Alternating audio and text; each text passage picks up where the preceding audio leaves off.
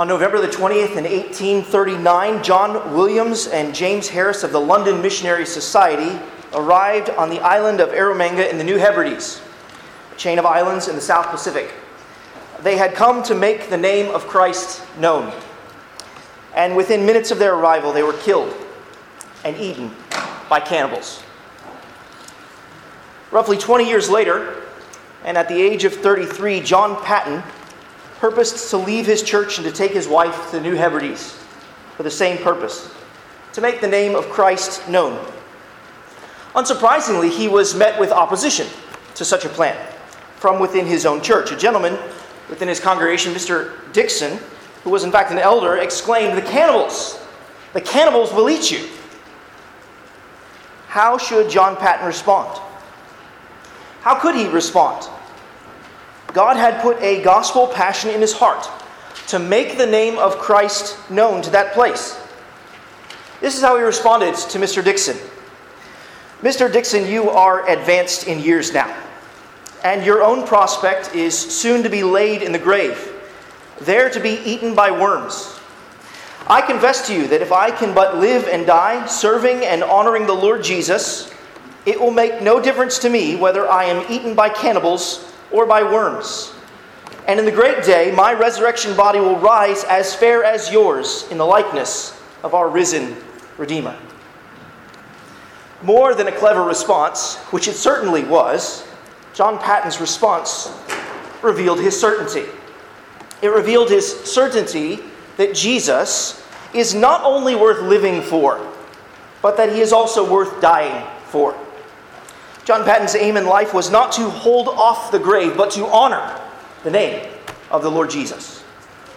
What about you? What is your aim in life? What are you passionate about? Who or what do you want to live for? Who or what are you willing to die for? Is it the Lord Jesus?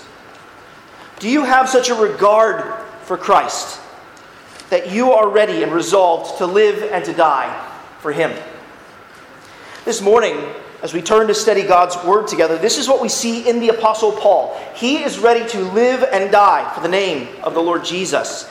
And it's my prayer that our time together in God's Word this morning might evoke the same regard for the Lord Jesus. I pray that we might have the same gospel passion that we find in the Apostle Paul here in Acts 21. If you haven't done so already, let me invite you to open up your Bibles and turn to Acts chapter 21. This morning we'll be looking at verses 1 to 17. And if you're using one of the Bibles provided, you can find the passage on page 930. The book of Acts, as you know by now, Lord willing, is the aim is to chronicle the ongoing ministry of the risen and reigning Lord Jesus Christ through His disciples by the power of His Holy Spirit. The goal of the book is to see the message of salvation in King Jesus carried to the ends of the earth. And Jesus told His disciples in Acts chapter 1 verse 8 that He intended them to be His witnesses in Jerusalem, Judea, Samaria, and even to the ends of the earth. And in our study through the book of Acts, we've basically finished up Paul's third missionary journey. And since Acts chapter 19, we have been put on notice that Paul feels pressed in his spirit to return to Jerusalem and eventually on to Rome.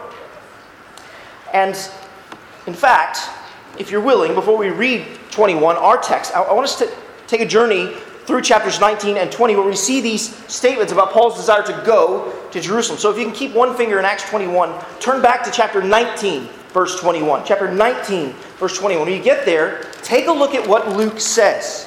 We read these words in Acts 19:21. "Now after these events, Paul resolved in the Spirit to pass through Macedonia and Achaia, and to go on to Jerusalem, saying, after I have been there, I must also see Rome." Now skip ahead one chapter to Acts chapter 20, find verse 16. Look at how Luke describes Paul's intentions there. Verse 16 of Acts 20. "For Paul had decided to sail past Ephesus, so that he might not have to spend time in Asia, for he was hastening to be at Jerusalem, if possible, on the day of Pentecost." Now one more text, ahead to verses 22 and 23 of that same chapter. Acts 22 and 23 of chapter 20. Paul tells us just how high the stakes are in his trip to Jerusalem. Acts chapter 20, verses 22 and 23. We read this. And now behold, I am going to Jerusalem, constrained by the Spirit, not knowing what will happen to me there, except that the Holy Spirit testifies to me in every city that imprisonment and afflictions await me." Now our text this morning, it concludes with Paul finally landing in Jerusalem. But along the way, Luke points out places and people, fellow believers, who love Paul.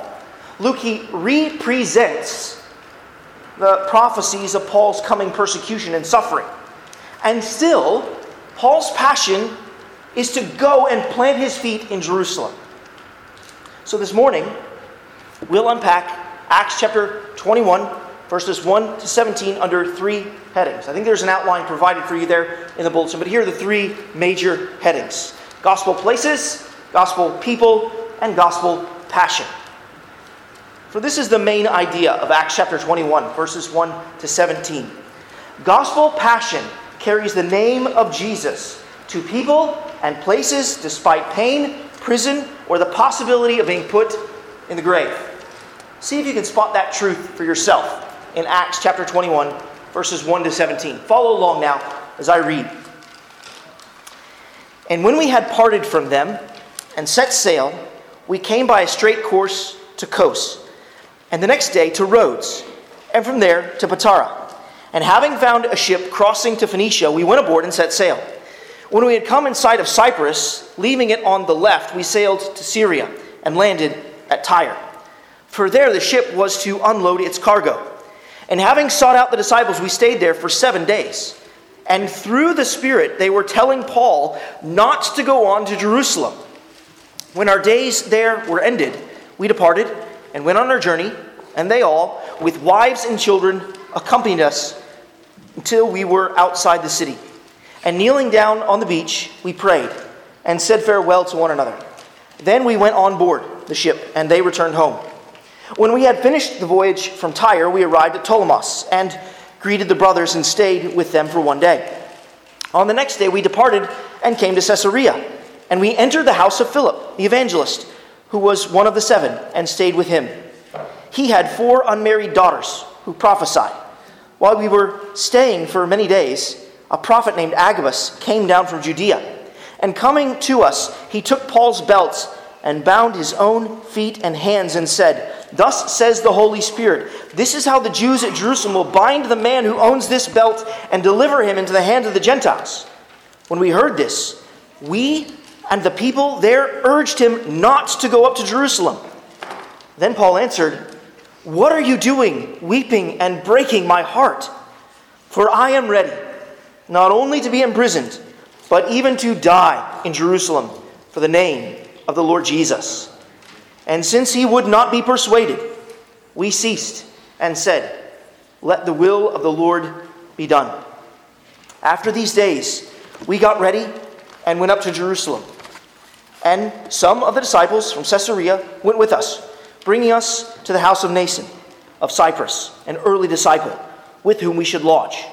When we had come to Jerusalem, the brothers received us gladly.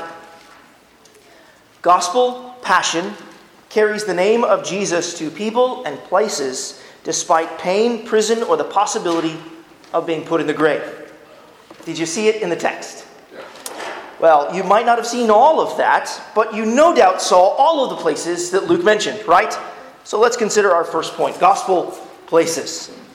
As we thought about a few weeks ago, we are in a portion of the book of Acts that has travelogue after travelogue. And travelogues can be tough on Bible reading, can't they? Many of you may do some kind of read through the year Bible reading plan, and you come to a text like this, and your eyes kind of glaze over as you go from place to place, thinking, what on earth does this have for me spiritually? How does this help my walk with the Lord Jesus Christ? After all, we see these different places, at least 7 of them in our text. Oh, the places that Paul will go, won't he? But why? Right? How is this useful to any of us spiritually? We know that Paul's traveling to Jerusalem. He's got to go through various places to get there. But why does Luke have to record it in such detail? Let me give you at least 2 reasons. I'm sure there are more, but 2 will do. Here's reason number 1. Luke is giving us a faithful history of the gospel's advance. The author of Acts has told us from the very beginning, from Acts chapter 1, verses 1 and 2, that the goal of this book is to chronicle the gospel's advance across the known world. And in some respects, as readers, we should expect travelogues. We should expect these various places. And we should also appreciate the importance of an accurate account of history. A faithful approach to history is to recount its details, no matter how gloomy, gory, or glorious they may be. All of these places in Acts 21 show us the trustworthiness of Luke's account. Luke has clearly kept notes on dates and times and travel routes. He mentioned even passing Cyprus on the left. Did you notice all of the we language throughout these verses? There are more than 20 uses of the word we in these verses, and that's not even counting the word us.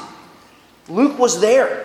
He was an eyewitness to these events. He was there in those places. This makes him a reliable resource, a reliable source, and he clearly has reliable records too. We should appreciate all of these places because they're evidence of a faithful history, and this encourages and furthers our confidence in the Bible's trustworthiness. There's another reason why this travelogue should thrill us. Yes, thrill us. Because it reveals that we have a faithful King. The Lord Jesus told us that the apostles, by the power of His Holy Spirit, would carry His good news to the ends of the earth. And what these verses are showing us is that Jesus has established embassies of heaven, churches, in these places on His planet. What does Paul do on several occasions when he stops? He meets with believers. In verse 4, he meets with the disciples in Tyre. In verse 7, he's greeted by the brothers in Ptolemais. In verses 8 to 14, Paul spends time with the believers in Caesarea. And of course, in verse 17, he meets the brothers there in Jerusalem. Brothers and sisters, these 17 verses, alongside Paul's travels, Luke has recounted the faithfulness of our King. These cities have become, by God's grace, outposts and embassies of the kingdom of heaven. These cities have become gospel places where believers not only warmly welcome Paul, but more importantly, worship the risen and reigning Lord Jesus. This travelogue is a chronicle of the gospel's conquest among the nations. What a wonderful record of God's saving power through our faithful King. Beloved, Bible history like this should make us happy. It reminds us that God is at work in the world. And it gives us hope that the place that we are living in is a gospel place too. Because gospel people are present. So let's turn and look at our second point. Gospel people. Let's look at these people who we find in these various places. You see there in verse 1 of the chapter, Paul parts from the Ephesian elders. This meeting between Paul and the Ephesian elders, you'll recall, took place at Miletus. For now, I simply want to point out that the parting between these two was painful. Underneath that phrase you see there, when we had parted, is the idea that they had torn themselves away from one another. Where the gospel is loved and lived out, the souls of God's people will be necessarily knit together, so that when there's a parting, there's a tearing of sorts. Parting is painful among a gospel people because they're marked by love. We see the same love developed among the people in Tyre there in verses 4 to 6. You notice there that Paul was only there for 7 days. But a lot can happen in 7 days when God's people devote themselves to fellowship and the teaching of God's word. At the end of verse 4, we're told there that through the Spirit, they were telling Paul not to go on to Jerusalem. As we read these words, we need to remember those passages that we read at the beginning of this sermon. In Acts 19 and 20, where Paul had been impelled and compelled by the Holy Spirit to go on to Jerusalem and then on to Rome. He told the Ephesian elders, remember, that the Holy Spirit testifies to me in every city that imprisonment and afflictions await him. So we shouldn't be surprised if the Holy Spirit testifies to Paul the same things there in Tyre. And then he shared his future with them. And this, of course, prompts them to beg Paul not to go on. What should we make of this? It cannot be that the Holy Spirit is sending mixed messages. No, I think the best way of understanding what's going on here among these gospel people in Tyre is that they draw the wrong conclusion from the Spirit's prediction and the illumination of Paul's future. You see, the Spirit's prediction is not a prohibition for Paul. Rather, it's a preparation for Paul as he goes on to carry on the Lord's will. And this was hard, I think, for the believers of Tyre to understand. And two things jump out to me about these gospel people in Tyre that I want you to see. Did you notice the reference to the wives and children who gathered on that beach to pray for Paul as he departed? Did you notice how they kneeled down, visibly lowering themselves in humble submission to God's providence to send Paul on to Jerusalem? They are accepting Paul's passion and purpose. The men are leading their wives and their children to see this great missionary off. It's as if these husbands are saying to their wives, "My dear, I want you to get a good look at this man. He is obeying the Lord Jesus at all costs, and we need to pray for him. And when my day comes, my dear, I need you to pray for me. I need you to steel my spine so that I walk in obedience to the Lord Jesus Christ and am not thrown off the path, just like Paul." Brothers, you may need to prepare your wives someday for your path of obedience, for whatever the Lord may call you to. And notice, it seems to me that these men are also commending courageous service to their children too. Perhaps these fathers are saying to their children, "Do you see Paul? He is a servant of the Lord. He will follow Jesus no matter the cost. I want you to know, child, that Jesus is worth everything you have and are. My dear son, my precious daughter, Jesus gave his life for sinners like us, and we have the joy of giving our lives to Jesus, to serve him. So learn from Paul. Leave all for the sake of following Jesus." Brothers, teach your families. Teach those under your care about the greatness of Christ, the worth of Christ. Yes, have them at baptismal testimonies. Look, you see that there? He is identifying with Jesus. He is laying his life down as Jesus laid his life down for him. And he is taking it up to live and serve the risen Jesus. You should do that with your life. You should die to yourself and to your flesh and give yourself into the service of Jesus. Have them at baptismal testimonies. Have them at missionary reports. Teach them about this is someone who is giving their life to make Christ known. Lead them to be present and engaged, and talk to them about the joy and the honor of serving Jesus.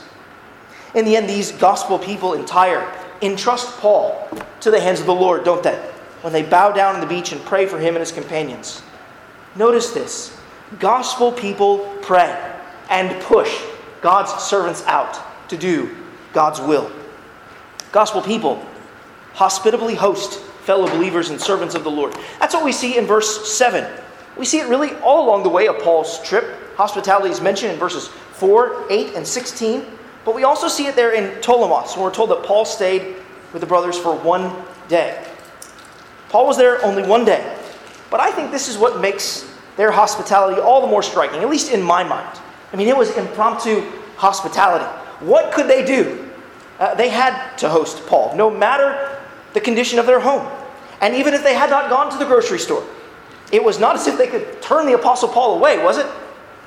Beloved, it is more important to have your heart prepared to receive guests than it is to have your house prepared. We cannot allow the tidiness of our houses to stand in the way of preventing God's people from coming over the threshold. In truth, your brothers and sisters would probably be delighted if your home was just a little disheveled when they came in. Oh, they're human too. They have lots on their plate too. They can't possibly clean up every sock or every speck of dust. No, your brothers and sisters might just be quietly delighted that you're just as normal as them. As I said, it's more important to have your heart prepared to receive guests than it is to have your house prepared. Your heart attitude should be one that is ready to welcome God's people and strangers in at a moment. Gospel people, we see from Caesarea, are also spirit-filled. But again, they should not stand in the way of God's servants. You see there in verses 8 to 12. In verse 8 there, we meet Philip once again. Philip, he was a deacon at the church in Jerusalem back in Acts chapter 6. That's why he's referred to as one of the 7. He's also called an evangelist here because he went and after the persecution arose in Jerusalem, he went out and he evangelized the Ethiopian eunuch and others at the end of the latter half of Acts chapter 8. And now it appears that Philip, he's settled down here in Caesarea with his family. We're told he has 4 daughters who prophesy. And we're told 2 important things about Philip's daughters. And that is, 1, that they were unmarried, or virgins, as some translations put it. And 2, that they prophesied. That is, they were pious and faithful to the Lord, and that they were used of the Lord. And here, what Luke is subtly communicating to us is that the prophecy of Joel is being fulfilled. In Joel chapter 2, verses 28 and 29, we read these words. And it shall come to pass afterward that I will pour out my Spirit on all flesh. Your sons and your daughters shall prophesy. Your old men shall dream dreams, and your young men shall see visions. Even on the male and female servants in those days I will pour out my Spirit. What we're seeing here in Acts is that the Spirit of the Lord is being poured out on a church that actually is probably largely Gentile. After all, this is where Peter saw the Roman soldier Cornelius and his household converted. Luke's focus, however, is not on the prophesying of Philip's 4 daughters, but on the prophecy of Agabus. We've met Agabus before in the book of Acts, if you recall, from Acts chapter 11, verse 28. He faithfully predicted that there would be a great famine over the world. And Agabus' prophecy came true. So we know him to be an authorized prophet, a reliable prophet of God. Now this prophecy concerning Paul's future was sure to come true. And here Agabus, he enacts, doesn't he? He acts out what will happen to Paul. He acts out the insight that the Lord has given to him. And actually this is similar to what we see from some Old Testament prophets like Ahijah and Isaiah and Jeremiah and Ezekiel. At different points in their ministry, they were charged by God to enact visible pictures of the prophetic future. So, like the gospel people in Tyre, what we see here is the gospel people in Caesarea, they plead with Paul not to go. Again, what they don't understand is that the Spirit's prediction of Paul's future was not a prohibition, but preparation for Paul. We can understand why they might not want Paul to go, after all. He's been greatly used by God among the Jews and among the Gentiles. Why choose suffering when you can choose an ongoing fruitful ministry, especially among the Gentiles? It's a powerful plea. And notice that Luke and Paul's other traveling companions this time joined in the plea. Did you see that there in verse 12? Acts chapter 21, verse 12. When we heard this, we and the people there urged him not to go up to Jerusalem. Sometimes it's actually believers who stand in the way of carrying out the mission of the Lord Jesus. Think back to John Paton, who was preparing to go and minister among the cannibals in the New Hebrides. You heard of an elder in his congregation who urged him not to go, but actually one of his professors of divinity also urged him not to go. And actually his professor really had this same argument that is likely taking place here in Acts. His professor argued that he was useful to his present church and that he would be throwing his life away among the cannibals. It's a powerful argument, is it not? You're doing great work. Why throw it all away? Why throw away safety and security? As one brother pointed out to me, the truth is that safety and security can never come before the mission.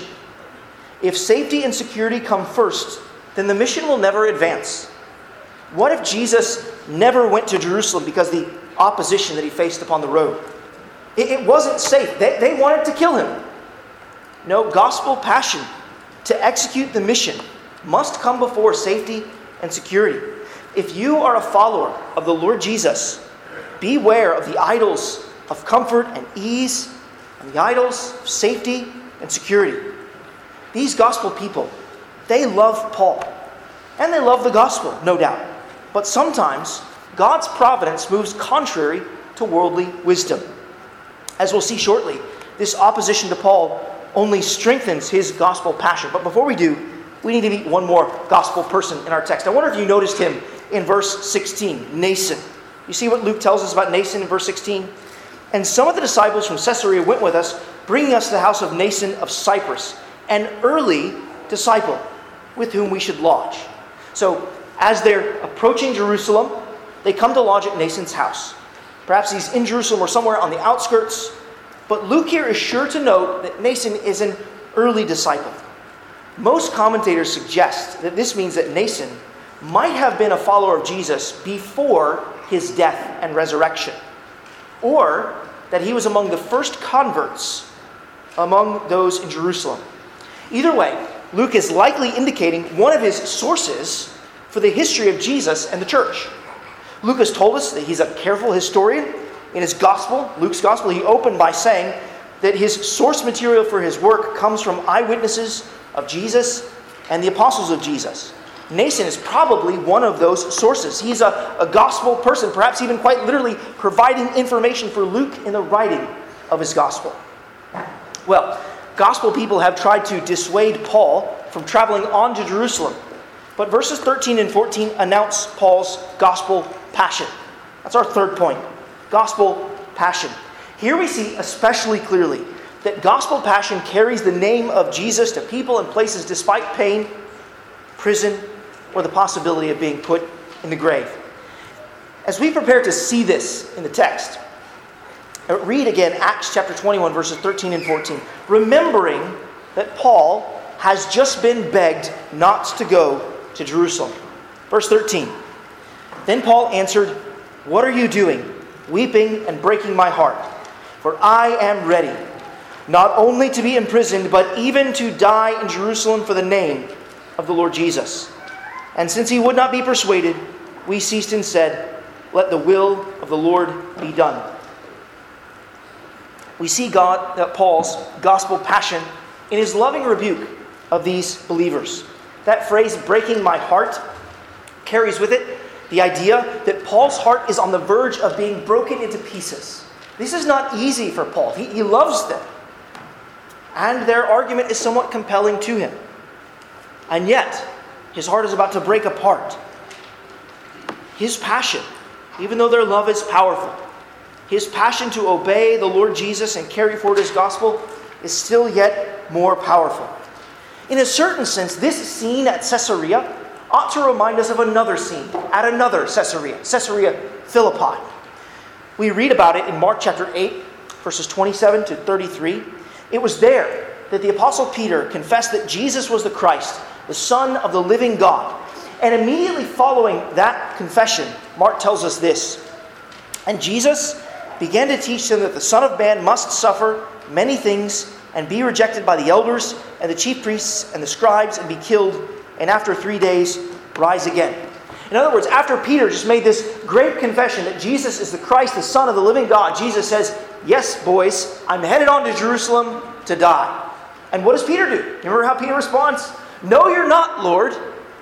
Peter rebukes Jesus, only then for Jesus to turn around and rebuke Peter, saying, "Get behind me, Satan." Jesus had to go to Jerusalem. And just like Jesus had to lovingly rebuke Peter, so Paul had to lovingly rebuke these believers. He had to go. He had to go to Jerusalem.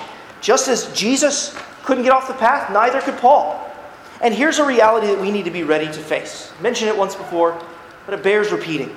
Sometimes opposition to gospel passion might come from those who are closest to you, or from those who you love the most.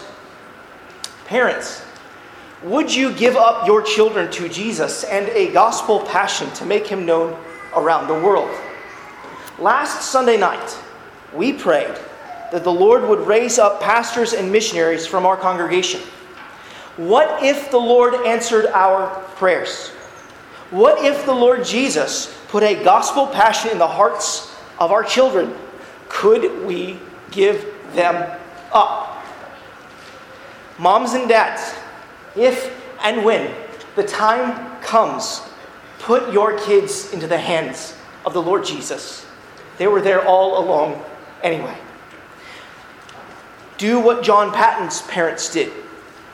When John Patton turned to his parents and talked them through about the opposition he was facing, about going on this mission field, this is what his parents said to him. "Heretofore we feared to bias you, but now we must tell you why we praise God for the decision to which you have been led.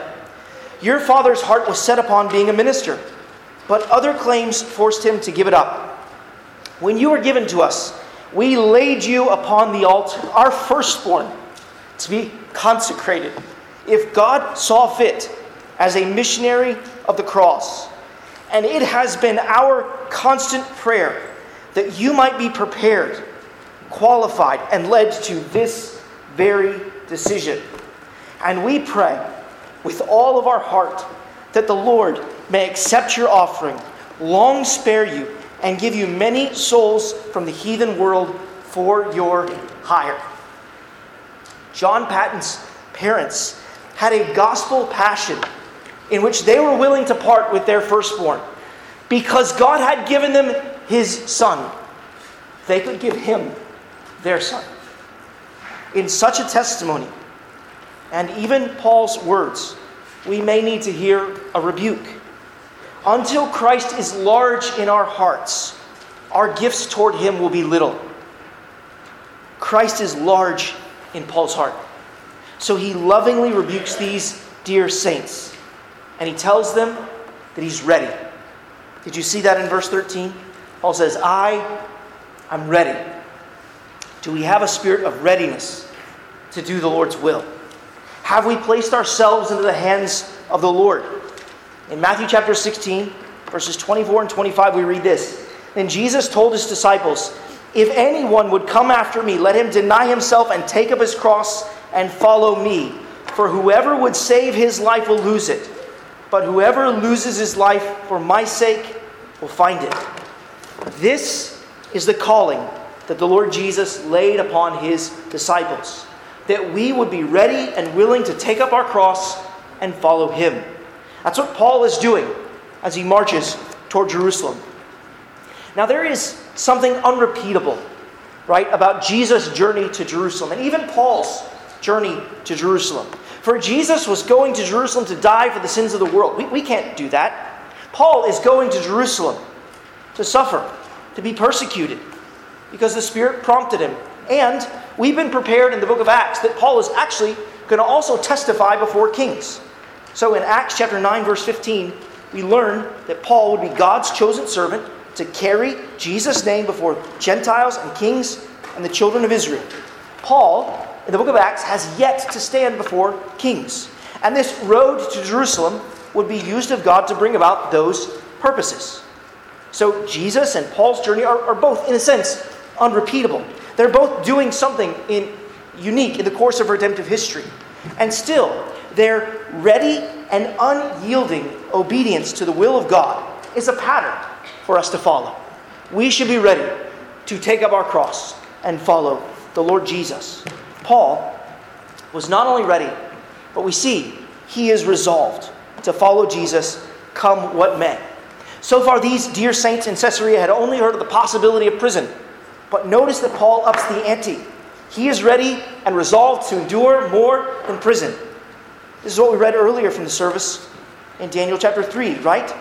Shadrach, Meshach, and Abednego, they were ready and resolved to worship and serve the one true and living God if it cost them their lives. While death may not be required of every Christian in the service of Christ, every Christian must be prepared to die in the service of Christ. When you think of the likes of Shadrach, Meshach, and Abednego, of Paul, of John Patton, what is it that they have in common? You ever wondered, how is it that in their soul they're willing to go this route for the Lord Jesus? What motivates this earnest and zealous gospel passion? What would cultivate the same passion in you? What could inflame your heart to be ready to serve Christ and resolve to suffer for Christ? It can only be the same thing that motivated Paul. You see what motivated Paul there in verse 13? Do you see what made Paul ready to be imprisoned and even to die? He had a regard for the name of the Lord Jesus. By regard, I mean a reverence for, a delight in, an esteem of, and a praise of the name of the Lord Jesus. He wanted to see Jesus' name glorified. He wanted all laud and honor to go to God's Son. He knew that Jesus Christ was worthy of worship, worthy of fear, worthy of love and devotion. Paul was not concerned to preserve his name, while the name of Jesus was not praised. Paul had a greater regard for the name of Jesus than for his own. In Philippians 3, Paul talked about how he was done with all of his name building. In Philippians chapter 3, verse 8, Paul said this, "Indeed, I count everything as loss because of the surpassing worth of knowing Christ Jesus my Lord. For his sake I have suffered the loss of all things and count them as rubbish, in order that I may gain Christ. Jesus and more of Jesus was Paul's all-consuming passion. It was the whole goal of Paul's life. Paul had a greater regard for Jesus' fame than for his own fame.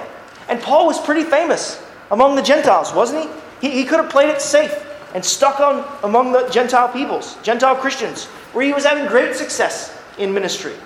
But that was not his calling. He had been called to serve the Lord Jesus. Did you notice how Paul referred to Jesus there in verse 13? He had a regard for the name of the Lord Jesus. Paul could not finally obey the wishes of his brothers and sisters in Christ. He could not finally obey the pulls and the tugs of his heart for love and peace and safety and security. He had a new Lord, a new Master, and his ultimate regard was for the name of the Lord Jesus. Why? All because of what Jesus had done for him. Do you remember what Paul said about his own salvation in 1 Timothy chapter 1, verse 15? He said this, "The saying is trustworthy and deserving of full acceptance, that Christ Jesus came into the world to save sinners, of whom I am the foremost." Paul wasn't pretending. He was a blasphemer, a persecutor, an insolent opponent of the gospel, and oversaw the murder of Stephen. Paul was a man who had previously put Christians to death, and now he is willing to be put to death for Christ. Why? Because he received mercy, and because the grace of our Lord overflowed toward him. Paul had a gospel passion because Christ came into the world to save him, a sinner. This is the same Paul who said in Galatians chapter 1, verse 15 that he was called by God's grace. This is the same Paul who said in Galatians 2:20 that the Son of God loved me and gave himself for me. If you long to have a gospel passion like Paul, then the gospel, the good news of Jesus, must arrest you and be applied to you. You must think in such stark terms as Paul did, that you are a sinner, condemned and unclean before the righteous and holy God, and yet that you have been so loved by God that he sent his Son into the world, not to condemn the world, but that the world might be saved through him. And you need to cast your whole hope upon the Lord Jesus Christ, who lived the righteous life that you have not lived, that I have not lived, that nobody else has lived, but that Jesus has lived for sinners. You need to believe that Jesus laid down his life, bearing the punishment on the cross for you and for your sins. That he was paid your wages for working in sin. That he died for you. And not just that, but that 3 days after his death, God raised the Lord Jesus from the grave, vindicating him and proving to us all that his life and death on behalf of repenting sinners is acceptable in God's sight.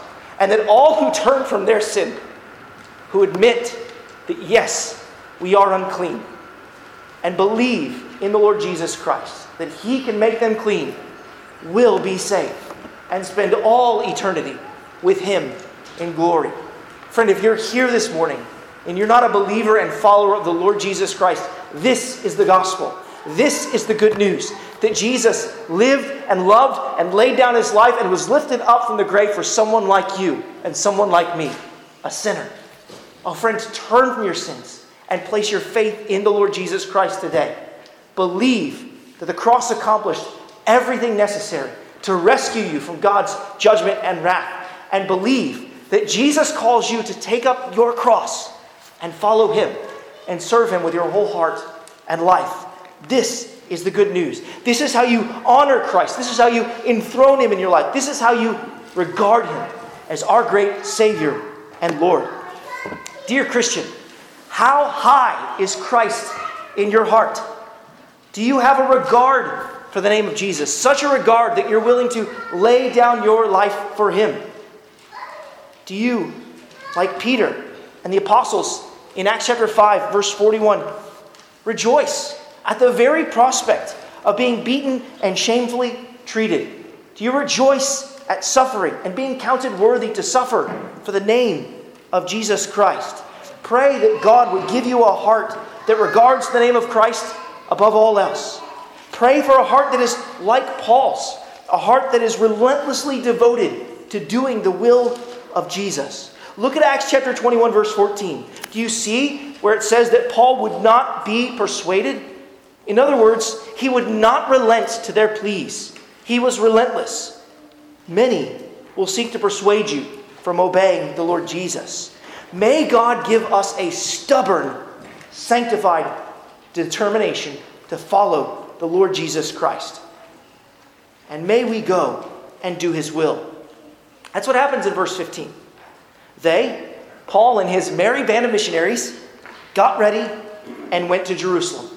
The time for discussing his duty was done. It was time to make a trip to Jerusalem. The regard for Jesus, which fueled his readiness, resolve, and relentless gospel passion, had to give way to action. The brothers who were trying to persuade Paul to stay received Paul's passion as the Lord's will. We see that there in verse 14 through their prayer. Let the will of the Lord be done. They received the Lord's will as superior to theirs, superior and sovereign to theirs. And it became clear to them that Paul was doing the Lord's will. And I don't think that we should take this as a kind of resignation from Paul's friends. This is not a passive prayer, but rather a positive prayer. Yes, we want the will of the Lord to be done. Let it be done. They're praying what Jesus taught his disciples to pray. In Matthew chapter 6, verse 10, your kingdom come, your will be done. Because God's will is what is best. Their prayer echoes that of Jesus in the Garden of Gethsemane too, doesn't it? Remember what Jesus prayed in Matthew 26? Not once, but twice Jesus prayed, your will be done. What Jesus taught his disciples to pray, he prayed and lived it too, for our very salvation. It was his life's ambition to do his Father's will. And that prayer for the Lord Jesus, your will be done, was an embrace of his mission to give his life for sinners. We learn from Jesus. We learn from these saints. We learn from Paul that it's best actually to receive God's will and not resist it. Why? Because God knows best. He sees all. He knows all. God is working all things together for our good and for his glory. Because in all of his providences, God is preparing us for glory. The saints in Caesarea, they received the Lord's will. And the saints in Jerusalem, you see there, they received Paul warmly. The conclusion of Paul's tumultuous journey to Jerusalem takes place there in verse 17. And given Paul's journey to Jerusalem has come to a close, so should this sermon. Beloved, from Acts chapter 21, verses 1 to 17, we have seen that gospel passion carries the name of Jesus to people and places despite pain, prison, or the possibility of being put in the grave. There will never be gospel people or gospel places without gospel passion. There will never be gospel people or gospel places without gospel passion. Do you have such a passion? You have a heart of thankfulness for what Jesus has done for you. Are you ready not only to live for Jesus, but to die for him too? What is your aim in life? To hold off the grave or to honor the name of the Lord Jesus? To hoard the riches of this world or to help others know the riches of Christ? May God give us the same readiness, resolve, and regard that Paul had for Christ, so that we too might be useful in making his name known among the nations. Let's pray to that end now together. Would you join me in prayer? Let's pray together.